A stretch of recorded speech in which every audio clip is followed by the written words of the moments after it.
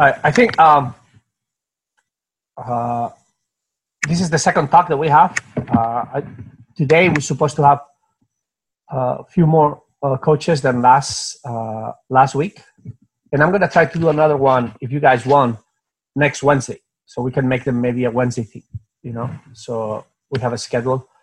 And I'm sorry for people because some people, the emails have been bouncing back, and I've been trying to copy the emails from one place to another. And, with my eyesight, maybe I make many mistakes, so I apologize for that. So I'm going to try to keep including people. Right now, we should have for this chat around 120 coaches that have asked to join. So right now we have 51, I think. But we just had a chat with Spanish coaches, and we had 170 coaches. That we spoke for 2 hours. That was pretty good. And last night, time here at 10 p.m., I had another chat with Southeast Asia, with Singapore, Malaysia, some Australian people, and we had close to 100 people. So it was pretty good. So I like that we're getting together and chatting. This is for the new ones. This is not about me talking about swimming. It's about all of us sharing thoughts. Right? I just can give some guidelines. I can answer any questions. I'll be more than happy to share what I do, what I don't do, or what I think or I believe. But I think the important thing during these times is for all of us to really connect and share things, and the way you do something, the way you coach, the way you talk to kids, the way you think about the season, because I think that's the best way to evolve. I know I said this last time.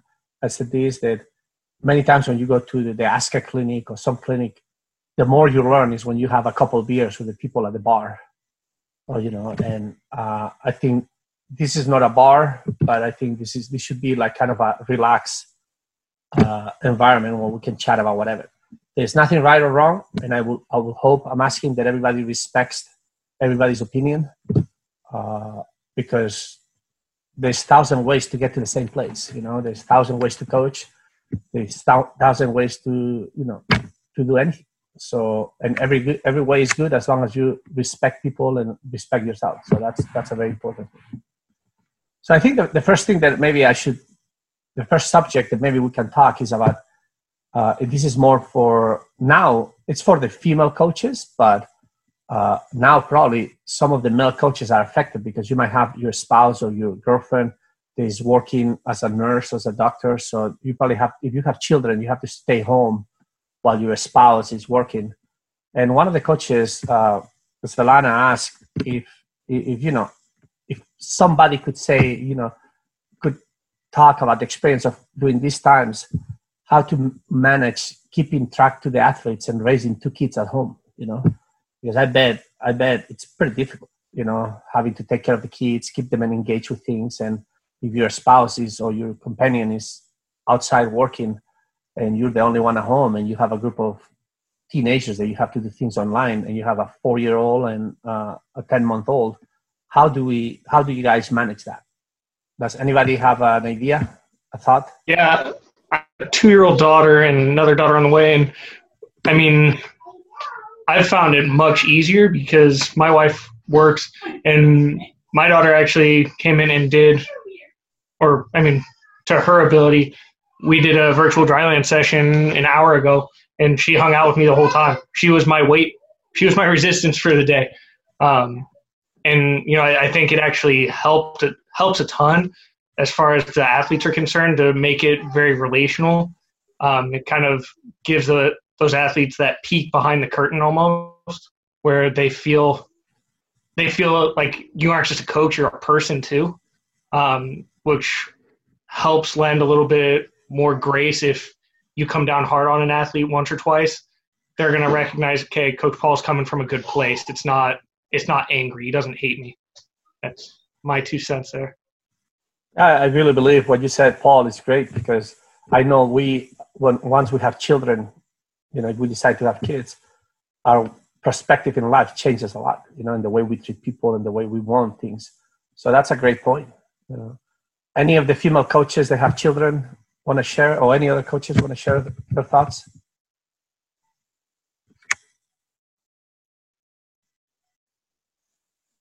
Nobody? You know, oh, that's great. You know, Jimmy, I see you there. Carla is trying to speak, but I think she's trying to unmute herself. Okay. Hey, Sergio. Good afternoon. Good afternoon, Jimmy. How are you? I'm doing terrific. Thanks. Awesome. Great to have you. Hi. Thank you. Yeah, I'll give you my 5 cents, but this is not with children. I think I mentioned this before. I think probably the hardest part is going to be not getting a divorce after spending so many days with your spouse at home. You know, now we've been quarantined until June 30th here in Virginia, so that's a pretty long time. That's my spouse. That's my wife walking it.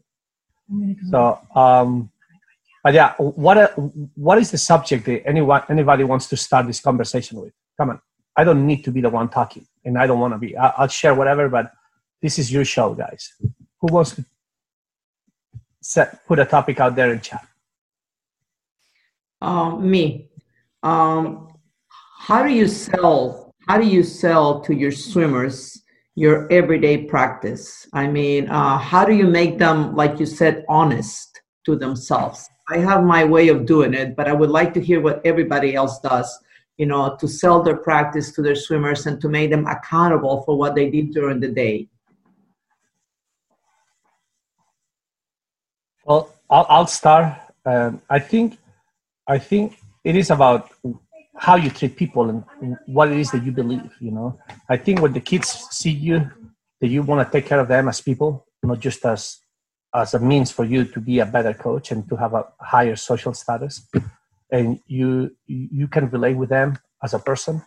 I think they'll be more prone to challenge your practices every day. They'll be excited about doing what you ask them to do. And if you're capable too of some days, you know, one of my coaches, Joseph Nagy, he was very hard. I don't know if he's listening to this, but he will joke around. No, I was not hard, but he was really hard.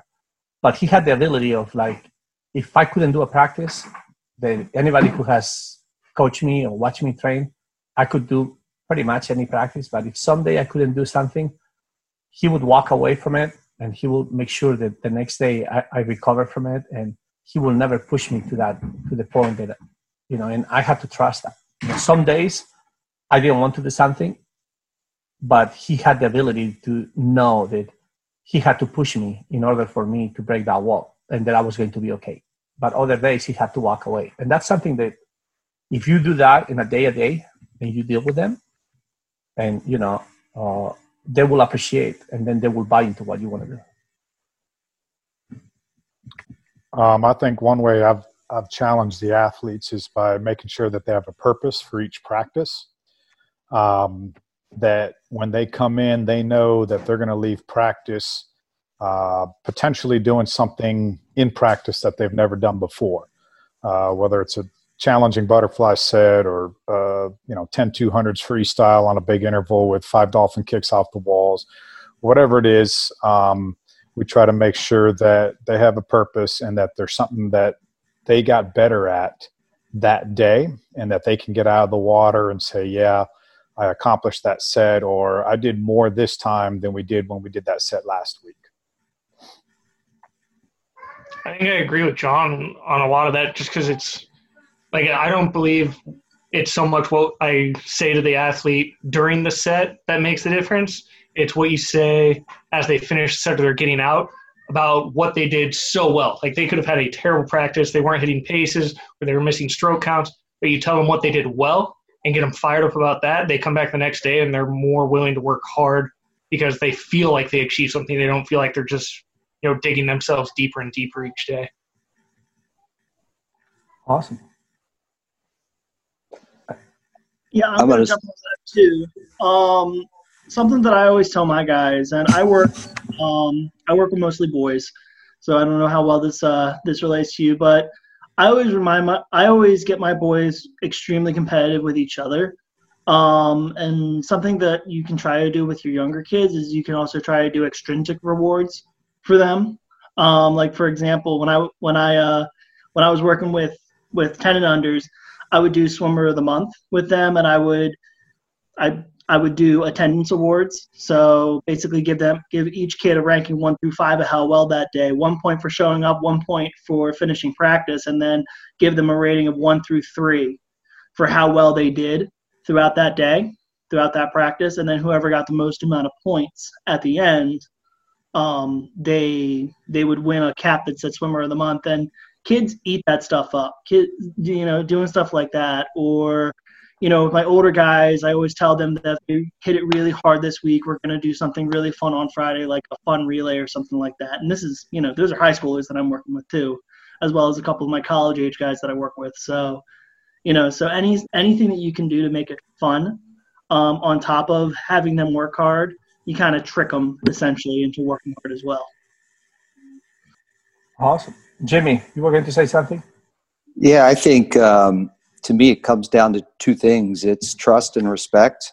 And, I think you sort of build that over time, of course. But I think if your athletes trust you and respect you, and I think that is developed as much outside the pool as in practice time, by how much you care for them and you are concerned about their life outside the pool, which I think is huge. I swam for a guy named Denny Persley, who some of you know, that just retired at Alabama. And he once told me that he felt like he had to be as committed, if not more, than the most committed athlete in his program.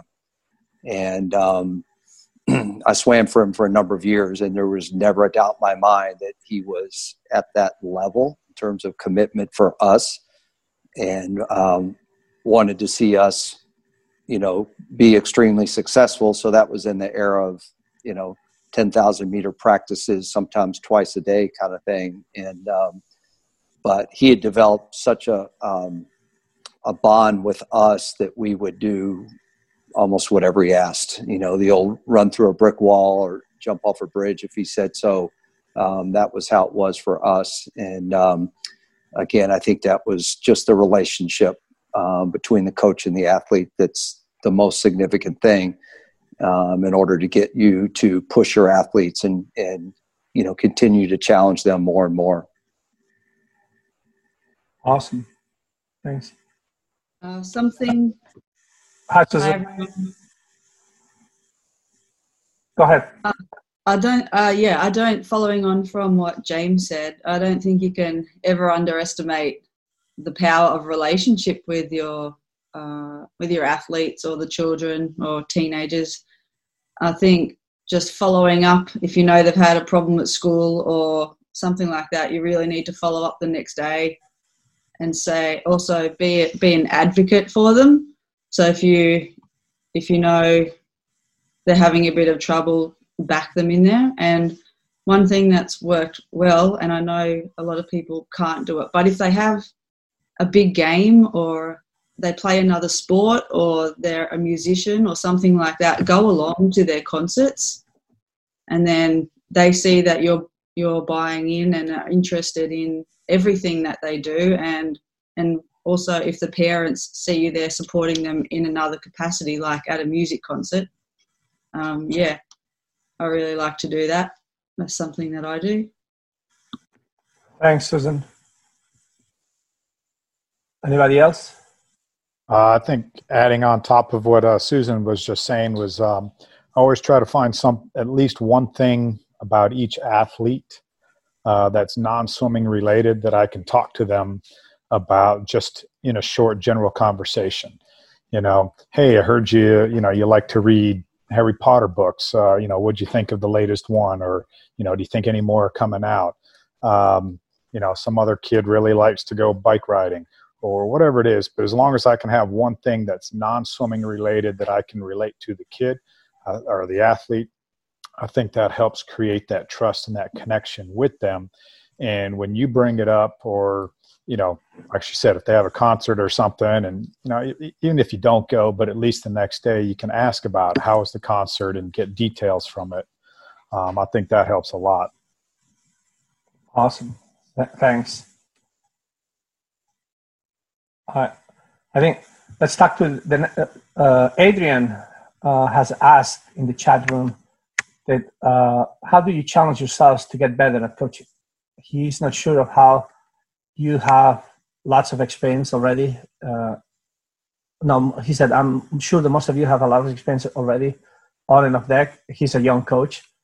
John, you want to explain to him what you wrote, or somebody wants to talk about what you guys do?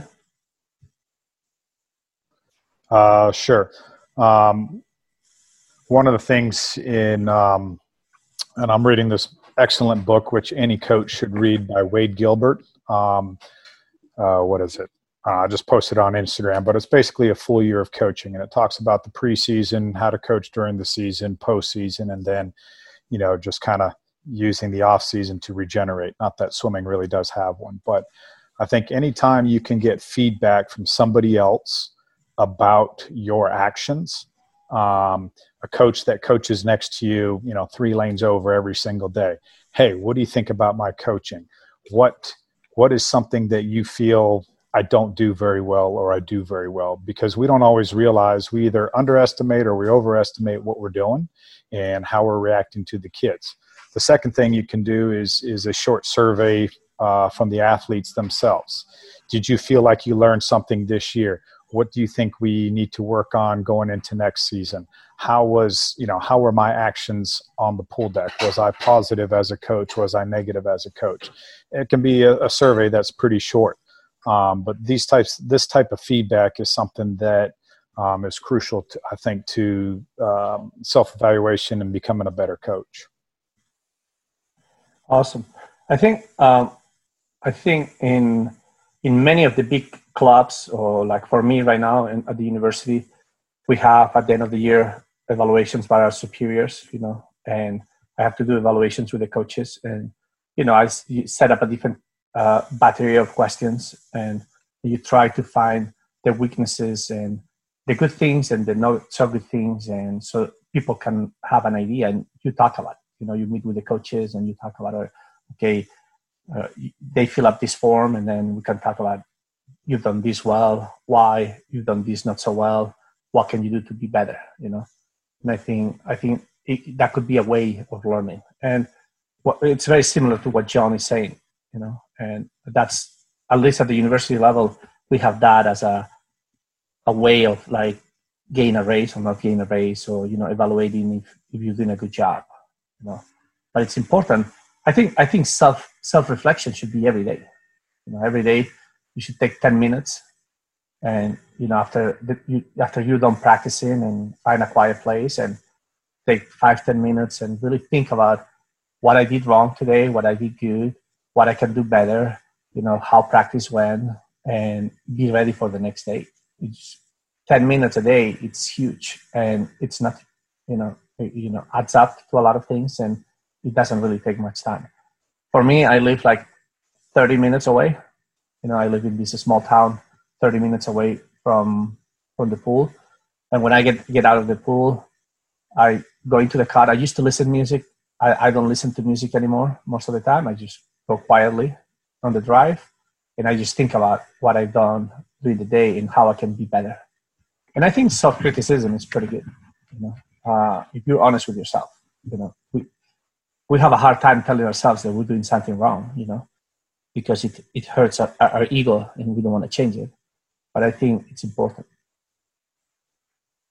Sergio, I'll jump in on that real quick, and just say that, especially what John said and then what you said, there's a lot of research that backs up both a reflective practice, which is what you talked about, and then creating a community of peers, which is what John talked about. And those are 2 really important pillars for coaches to use to improve. I think the self-reflection part is massive.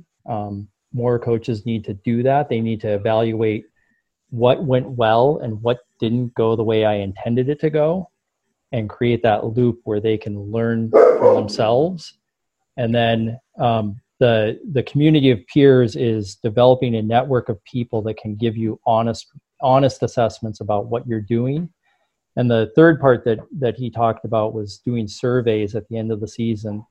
A lot of coaches are afraid to hear that kind of negative feedback, but it is so valuable. All that, when you get negative feedback, there's always truth in it, even if it's not what you want to hear. And if you can separate your ego from that feedback, you can gain so much information and make so much progress as a coach. Thanks, Tyson. I'm going to piggyback a little bit on what Tyson said in the sense of like the ego part. We are coaches because we have a big ego, and I don't care who says otherwise. We like people tapping us in the back and telling us that we're good, and oh, Sergio, you won this thing. Oh, you're so good. Blah blah blah blah blah. But an ego is not a bad thing. But there's a thin line between having a good ego and having a bad ego. And I think having a good ego is important, and being able to take criticism is a great thing. I know, for example, my wife. I've been with my wife for 30 years, and my wife is the person that she always asks me things. How practice was, or data that. She has no clue about swimming, even though she's been with me for 30 plus years, and many times I get upset with her. Leave me alone. I shouldn't be doing this. What the heck do you know? I still do that. But then I walk away for 5 minutes and I realize that she was right, that I was being an ass, or that I didn't want to change something, and that I really have to change if I want to be a better coach. It doesn't have to be your wife, but it could be your best friend. It could be somebody. And we all have to have somebody that we can bounce things, and they can tell us honestly that we screwed up and we need to change. And we have to accept that. I think I mentioned this the other time. When my wife was pregnant of the first kid, she was very nervous. She was crying one day, and I asked her, like, what's going on? And she's like, well, this thing is going to pop out. Our daughter is going to come out, and we would have no experience, and blah, blah, blah. And she was reading all these books. These books are how to raise kids, how to do this, how to do that. So I told her, I was like, look, stop reading books. Right? Because probably the person that wrote that book is more dysfunctional than you and me together, right? And has some good points in that book. But the honest truth is that you have had many issues in your life, and you have some sort of dysfunctionality. I'm totally screwed up. I'm so dysfunctional, and our kids are going to be dysfunctional. And the only thing that we can do is be honest with our kids. We work, we talk, we execute something, tell them to, we try to raise them. We're going to make a mistake, and when we recognize that mistake, we correct. Maybe our kids will hate us won't like us until they're 18 or 19, but once they get out of the house and they go on their lives, one day are going to have a beer, they're going to be having a beer or a cup of coffee somewhere, and they're going to be like, well, my mom and dad were pretty good. And that's what we got to do. Just be honest. Be honest. Correct your mistakes with no fear. If I could jump in and throw one thought out there on the question of how to challenge yourself, I think one of the things that coaches don't do that we expect our athletes to do is to make goals. And I think I've gotten stuck in the route where I'm just trying to do a great job coaching, but the reality is what do I define as a great job of coaching? Does that mean I'm happy? Does that mean the kids are happy? Does that mean championships? And I think sometimes if there's a clear definition of what you're fighting for, working towards, with your team, with whatever squad you've got at that time, it'll help encourage anyone to recognize whether or not they're falling short of their goals or if they're nailing them. And then also recognizing where you might be falling short. So if I know I need to win a short course championship and I'm fighting for it with, this squad, I know I need to maybe be reaching out to some people and find out how to do underwaters better. So I think just having individual goals as a coach is just as important as having the athletes have their goals, because when you've got your own goals and you're trying to define who you are or what future you'd like to have, it's a little easier to know if you're on track or off track. Thanks, David. I'd like to add one more thing if I can real quick. Probably one of the most underlying important things that I think a lot of people forget about is having your core values and your philosophy. That is so important in coaching. It does change over time, absolutely, but that really does set the foundation for you to be able to reflect upon and to help your coaches reflect upon, what you've done. But without the core values and the philosophy, you don't always know if you're holding true to it or not. I think just picking up on that last point as well from David, something that sticks out for me when we talk about setting ourselves goals is also periodizing our year as coaches. So actually, what does our year look like in terms of development, in terms of going out and visiting programs, in terms of reading books? And do we actually build a development plan in that's as well periodized as our plans are for our athletes? And if we do, we'll find that we get to the end of the year and accomplished a lot more. And I think that's something we often put ourselves last on the list. And if you actually periodize in your own rest, your time to educate, your time for family and all those sorts of things as much as you can in the world of coaching, I think you get to the end of the year and you've achieved a lot more than sometimes if you just do it ad hoc. Good point, Kevin. Anybody else? I was going to say some of the things that I've found really beneficial for just getting feedback is at the end of every season or major meet, I like to ask support staff and a few athletes one thing I've done really well and two things that they think I could improve on if I had a second go at it or a second run, and that gives me a real clear example of where I should be going with or where I need to look at personally from the outside in. And then for me personally in the reflection for myself, what I like to do is just create a pyramid, start at the very top with just me, and then start broad, swimming, land, and then get really detailed down below that, and just go through things, highlighting and circling what I hold important, and then that gives me some real clear examples of the things that I hold important to the sport, and either areas I need to look into or again areas for development. Thanks, Matt. Anybody else?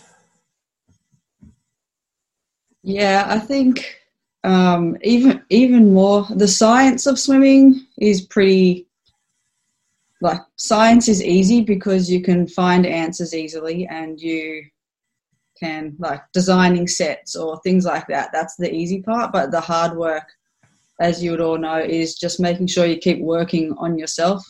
Athletes will come and go, kids will come and go, families will come and go, and you can't put too much emphasis on the other in the relationship, but if you keep working on yourself, I know it sounds daggy. I don't know if you know that word.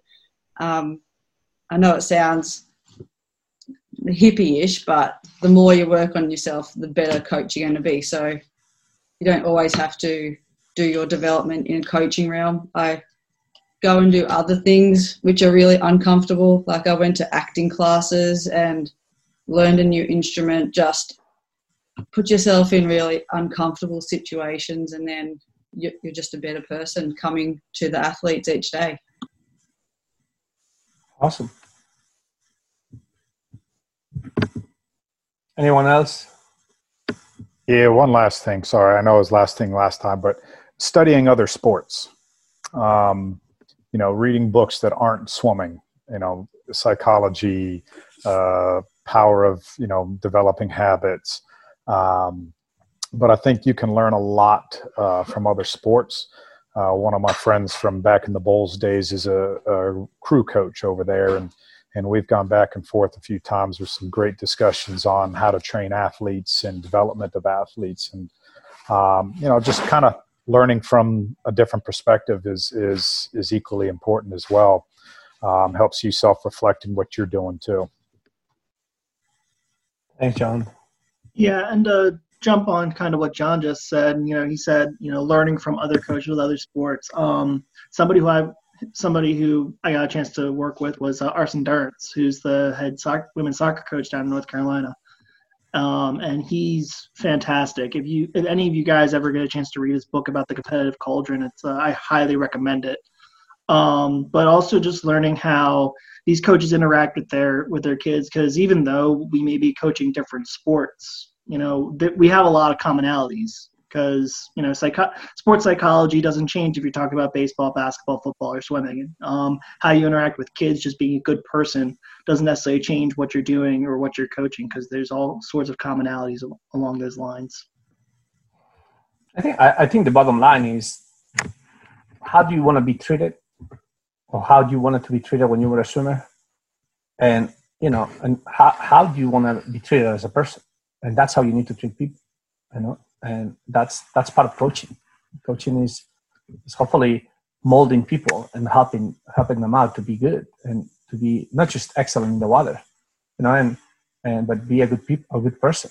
And so I think if you look at the simplicity of how do I want to be treated and how do I want to be, we all have coaches that were very mean to us, and they treat us pretty hardly, but we respected them and we didn't agree with them, but they gave us a very hard time. Do we want to be treated that way? Probably not. So that's the way you want to coach, and that's the way that probably you want to start, and that's going to reflect on the way you write sets, and it's going to reflect on the way you do everything, and the way your team keeps moving. Success is very easy to accomplish. The hardest part is what I call sustainable success, and that's the trick. How do you create sustainable success? And also the problem is that many people don't realize that success also is a state of mind. Many kids that we don't even see in a day-to-day basis in our team, they had great practices and that was very successful. They go home feeling on cloud 9 and nobody has told them anything. But nobody can take away from them that moment where they feel the goosebumps and they feel, wow, I was so powerful today. So yeah, that's my 5 cents.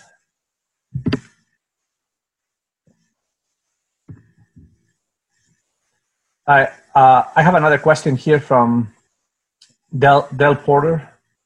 Maybe if you're there, you can ask a question about team culture, establishing behaviors in age group swimming to promote excellence at the junior and national level. Del, are you there? Yeah, thank you, Sergio. Kind of doing two things at once, so my apologies there. Essentially, I guess one of my challenges with today's athlete is helping them buy into that end vision. What does that end vision look like? What does a national level athlete look like? And it's been a while for us. It's been a long enough time for us that we have very few athletes to look up to, and they're so far away in training that they just can't see it. So what are some ideas, knowing that my athletes don't always see the senior groups training, even though they're not too far away. They're far enough away in a long course pool or two pools with a building separation. What are some ideas? What are some things that I can key in on in helping establish that culture now to increase, to get, they need to know what a national level swimmer looks like, and they're not behaving that way now.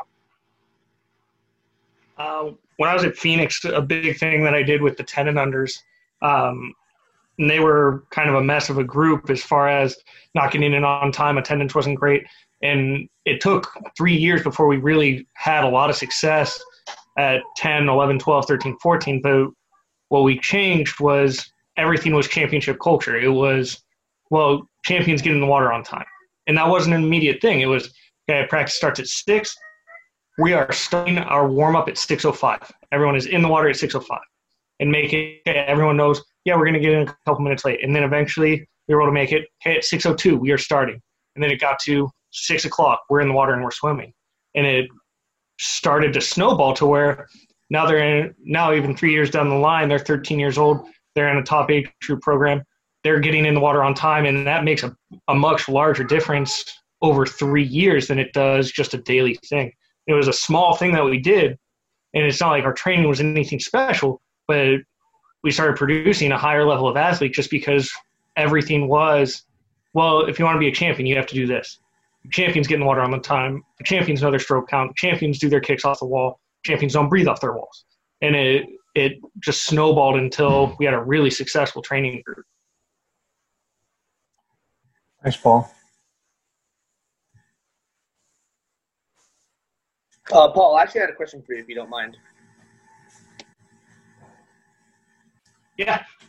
Yeah. So, first of all, I love what you said about just championship culture, champions start on time, champions do this, that, the other thing. I've had a lot of the same problems kind of starting with this team.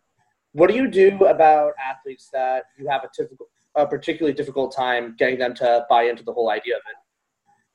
At that point, it becomes a one-on-one thing. You can't treat them in the group. It has to, for me personally, I pull them aside and I'll be like, hey, dude, everything okay? You have a good day at school? Are you thinking age group or are you thinking senior level athlete? Okay. What level athlete are you referring to? A senior or a age group? Age group. So same as you that you just described. Yeah. So it's just, hey, dude, okay, hey, did you go skateboarding today? How was that? And then, okay, hey, they're finishing up their 200 freestyle. We're doing this next. I want you to jump in and I want you to go first. And try and empower them they're special. Hey, this is something you can do really well right now. Let's go in and do it. Okay, cool. Thank you. I say, Dale, I think for you in a place like Bowls, it should, everything goes by cycles, and we all have those issues where one group leaves and you don't have as many good swimmers and things change. But I think the tradition that you have at Bowls for so many years, just with the swimmers that have gone through there, the championships that they've had, the coaches that they had, I think it's a lot easier to create a culture that they're going to have to respect just by the place. They're training every day. It's a very special place, and they need to learn that. They need to accept that. And I think, you look at the wall and you have how many Olympic medalists they have gone through that place, 14, 15, and all that. It's slowly you can use it to make those kids realize that that's what you guys do over there. You create excellence, and the reason why many people join a team like yours is because of that. They have other options, but they come to your team because the parents and the kids want excellence. They want to be part of the Olympic thought, the and blah, blah, blah. So you have an opportunity always there, to utilize all that. So I think, I agree with you. I guess my question is centered around every season's different for everybody. And at some point, there are times when you get to a cultural space and you regress. You get back up there, maybe even a little bit higher, and then there's a regression. So that fight of always staying up here. And there are coaches that can do that. So trying to glean a little bit of that in order to. But my current challenge, my athletes that are up here, if we're talking about behaviors and habits, making championships, and that's what I'm hearing so far, and I believe in that, along with the training. My athletes that are swimming up here have horrible behaviors and habits, whereas this athlete right here, they're the ones buying in, and they're slowly closing that gap. So I know I've got good things going on, and I need to somehow get to these athletes that are competing at the highest level, but they can turn it on. And when it's time to race, they can turn it on. They have that ability.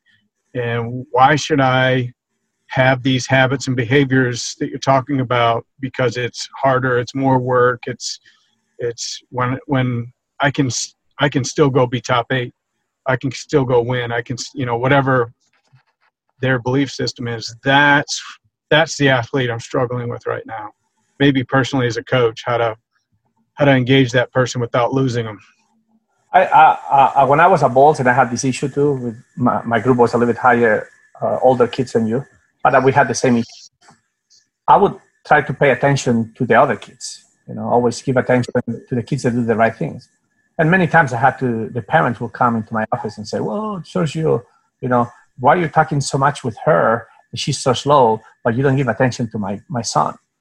And then I'll tell the parents, I say, well, your son is very fast, but he doesn't want to do anything. It doesn't matter what I want to do with him. Doesn't want to do it. Doesn't want to work, doesn't want to do this. And at one point, I cannot keep wasting my time with him.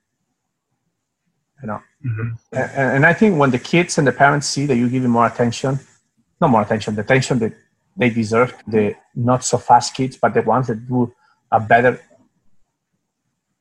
work and practice, the other ones they're gonna try to find you somewhere. They're gonna try to buy into who you are and what you do. I don't know if that makes sense, but you know makes perfect sense, and I see that. So I'm not.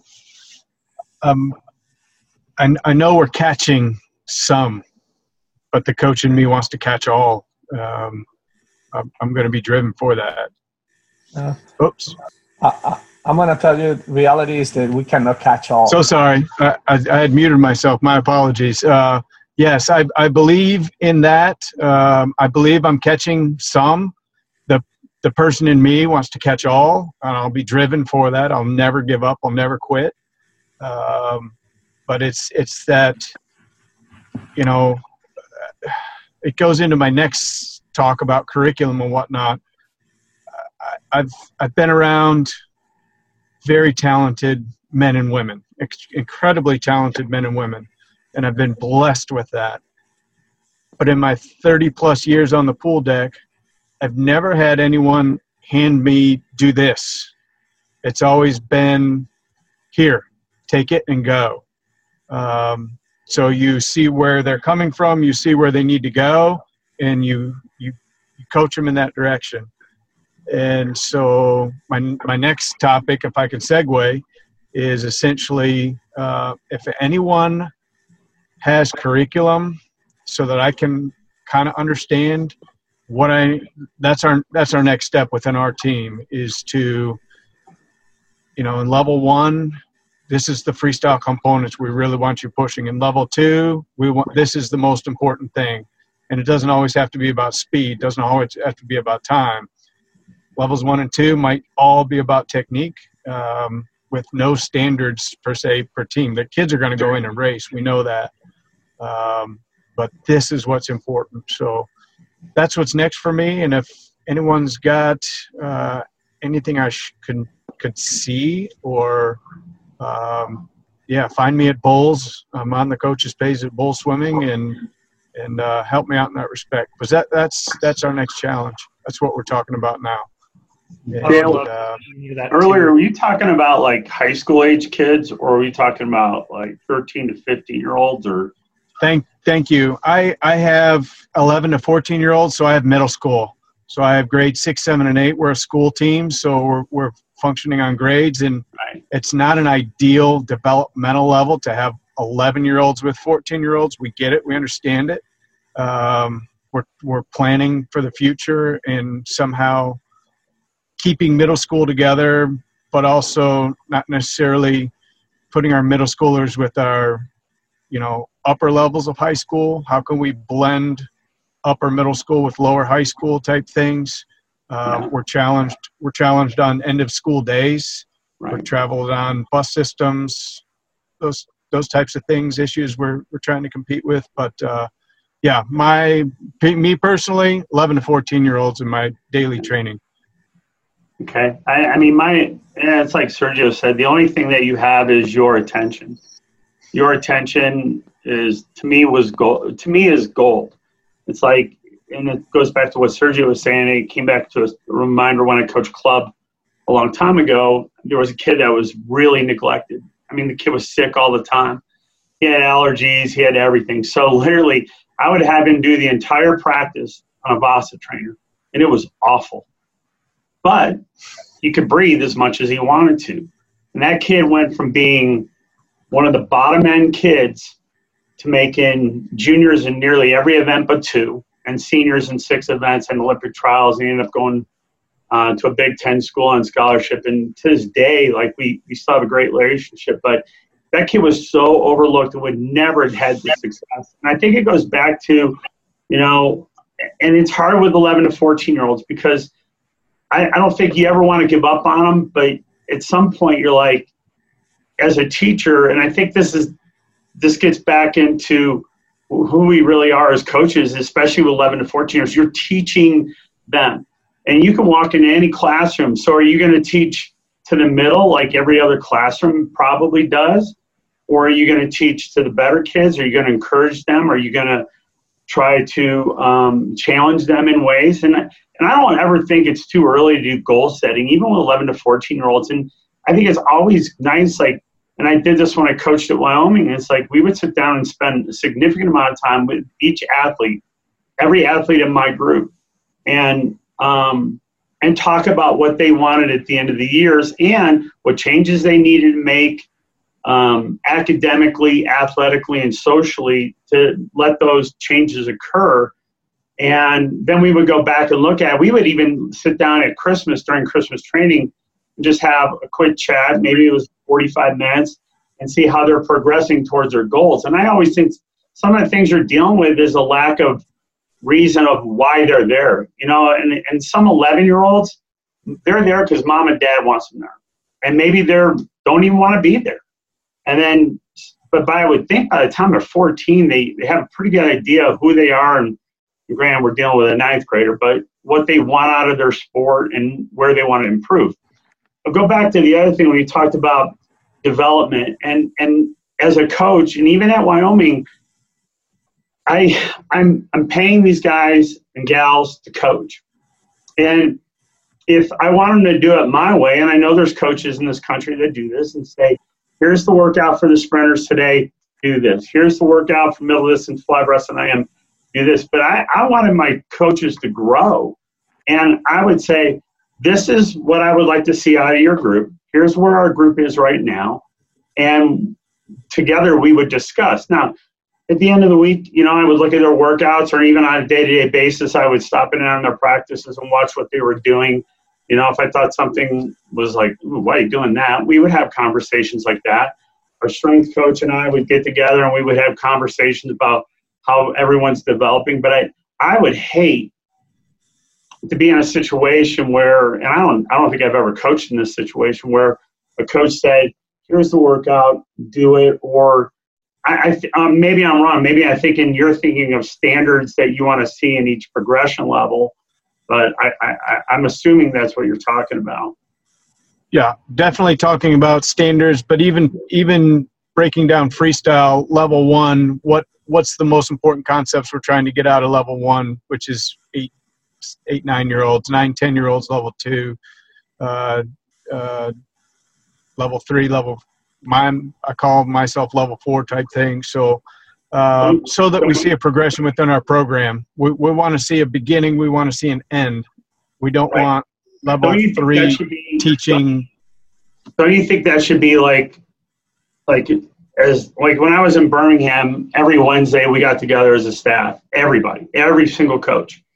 And it just happened to work out well on that day. But we talked about those very things, about what we wanted to see in every specific group as a group, because all of us were dependent. And the nice thing that I think we had in that situation is we had co-coaches.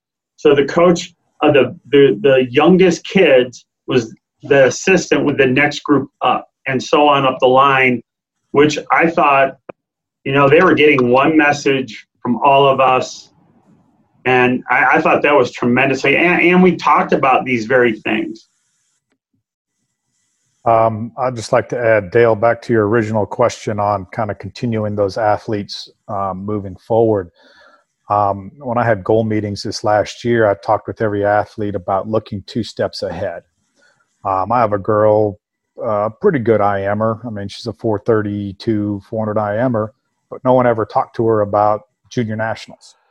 Not one coach before I got here ever talked to her about that. And, you know, as soon as we started talking about that, you know, look, 2 steps down the road, it was like a whole different person in practice, because now all of a sudden someone was believing in her. Somebody stuck a carrot out in front of her, you know, to achieve. Most kids can get to that next step, but, you know, having them continually look forward and what's the next step after the next step. And I think Sergio can kind of relate to that with Barrowman back in, I think it was 88. You know, his goal was to make the Olympic team, but what was he going to do at the Olympics? And so in 92 was a very different way he approached the Olympics. So trying to keep them looking forward, 2 steps beyond. John. I think, Dale, I know how your brain works, and I don't want to say anything wrong. You have to simplify things. You have to be a little bit more simple. Sometimes, you already have the answers of level 1, level 2, level 3, level 4. It's, and make them simple. And, just make a decision and just make them. Because that's going to be your thoughts, and it's going to be easier to translate to the assistant coaches, they work for you. And then everybody needs to follow that, and it won't take you. If you sit down with the coaches, you remember when we sit down all together at bowls and chat for hours. If you sit down with your assistant coaches, you can come up to the best way that you guys can have all those levels that you're asking for, and make it simple. Life has to be simple. We as human beings, we make things complicated, and we think about this and about that and blah, blah, blah, blah, blah, blah. And kids are kids. And the sad news that I'm going to give you, you cannot save everybody. You can't. And that's, and I'm not trying to tell you not to think that way, because I'm not going to be able to change you, but you cannot save everybody. We all try that. And you see all this white hair, because you shave, but I don't shave. All these are the people that I haven't been able to save. So just, I don't know. And that's why I shave. That's why you do shave. Sergio, real quick, just to jump into what you said and then what Dale said. I think if you're looking at designing a curriculum, it's really important to think about scalability. So you should be able to regress things down to the most basic level possible. What is the simplest, most underlying skill that I need to see executed? And then how do I layer on top of that? And so building a curriculum or progression, that's really where you've got to take the end goal and then strip everything away to what are the real basics of that goal. And that's where your kind of foundation level is. And then you layer things on top of that. I have 2 suggestions, Dale, things that I like to do. The first one is curriculum. I'm not sure how many people here are school teachers as well. I was a school teacher for 15 years before changing into coaching full-time.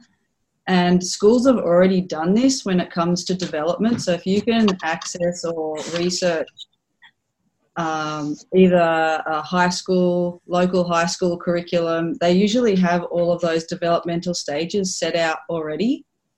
And you can use those as your outcomes or indicators for where you want them socially. And secondly, with the stages, with your actual swim strokes, something I did, I also got stuck in this. I had this same problem. So what I did is I looked back through all of my race videos and then picked maybe 2 or 3 races from each of those age groups where I thought the swimmer was doing the best job according to my criteria. So if I'm not sure what age group, was it 11 to 14? That's my direct level, so I understand that. I understand what I need to do to get them for the senior level, but I'm also responsible for levels 1, 2, and 3 flowing. That's what's next for me is understand what my level's doing. I know what each level's doing, but now I need to put it in writing for that day that someone new comes in. We'll restructure here and we'll have people in different roles. So being able to have a framework, this is your framework, write your practice with the end goal in mind. We know where we want to get them. And then that will help us transition from one level to the next. So what I would do if I was in that situation, I would go and get someone to cover you the session for the day, and then look at what's in the water in front of you, and then pick out someone that you think is, like, everyone has their model stroke in their mind, and it's hard to get people to share their model stroke. I remember asking maybe 40, 50 coaches what their model stroke was, and they couldn't clarify or didn't care to share usually. But looking in the water and saying, well, that kid there, he's the one that represents the stroke that I like the best, and writing down all the things that he's doing that you like and what you want to see more of, and then look at another kid and say, well, he's almost there. Okay, what's he doing? And kind of make observations from what you can see in front. Just something you could try. Thank you. I think something that goes along with this is understanding, and I know you understand this, but the timeline is sometimes a 3 or 4 or 5 year timeline as opposed to a seasonal timeline of where do I need these kids to have their strokes by the end of the year. I mean, the 9-10-year-olds, they need to be floating well. They need to be breathing well. They need to have good body balance. But they don't necessarily have to be having a great catch or great, with their hand patterns. Are all those things important? Absolutely. But what is important to have mastered, within a year across all 4 strokes at the youngest ages, I would be locking down what are the most, things like body position and, you check those boxes, breathing, coming off the walls correctly, just those details, and then saying, all right, you've advanced past this level. Now you're turning 11, 12, or you're turning 13, 14. You're handing the next group up something that is foundationally very strong, or you've been handed something foundationally strong, and then you can sort of refine and then also add the next piece. Because if I'm looking at the way we did things when I was at SwimMac, it wasn't necessarily we're going to win 10 and under championships or 11, 12 championships. Half the kids that ever made junior nationals, the summer junior teams, they were in unknown groups at the ages of 11, 12. And so we just didn't panic on it. We didn't stress about it. It was foundations. And then when you get to that next level, it was, all right, well, we can refine. And so what I've done with coaches in the past is I've given a curriculum of my expectations to leave that group, and it's been foundational work.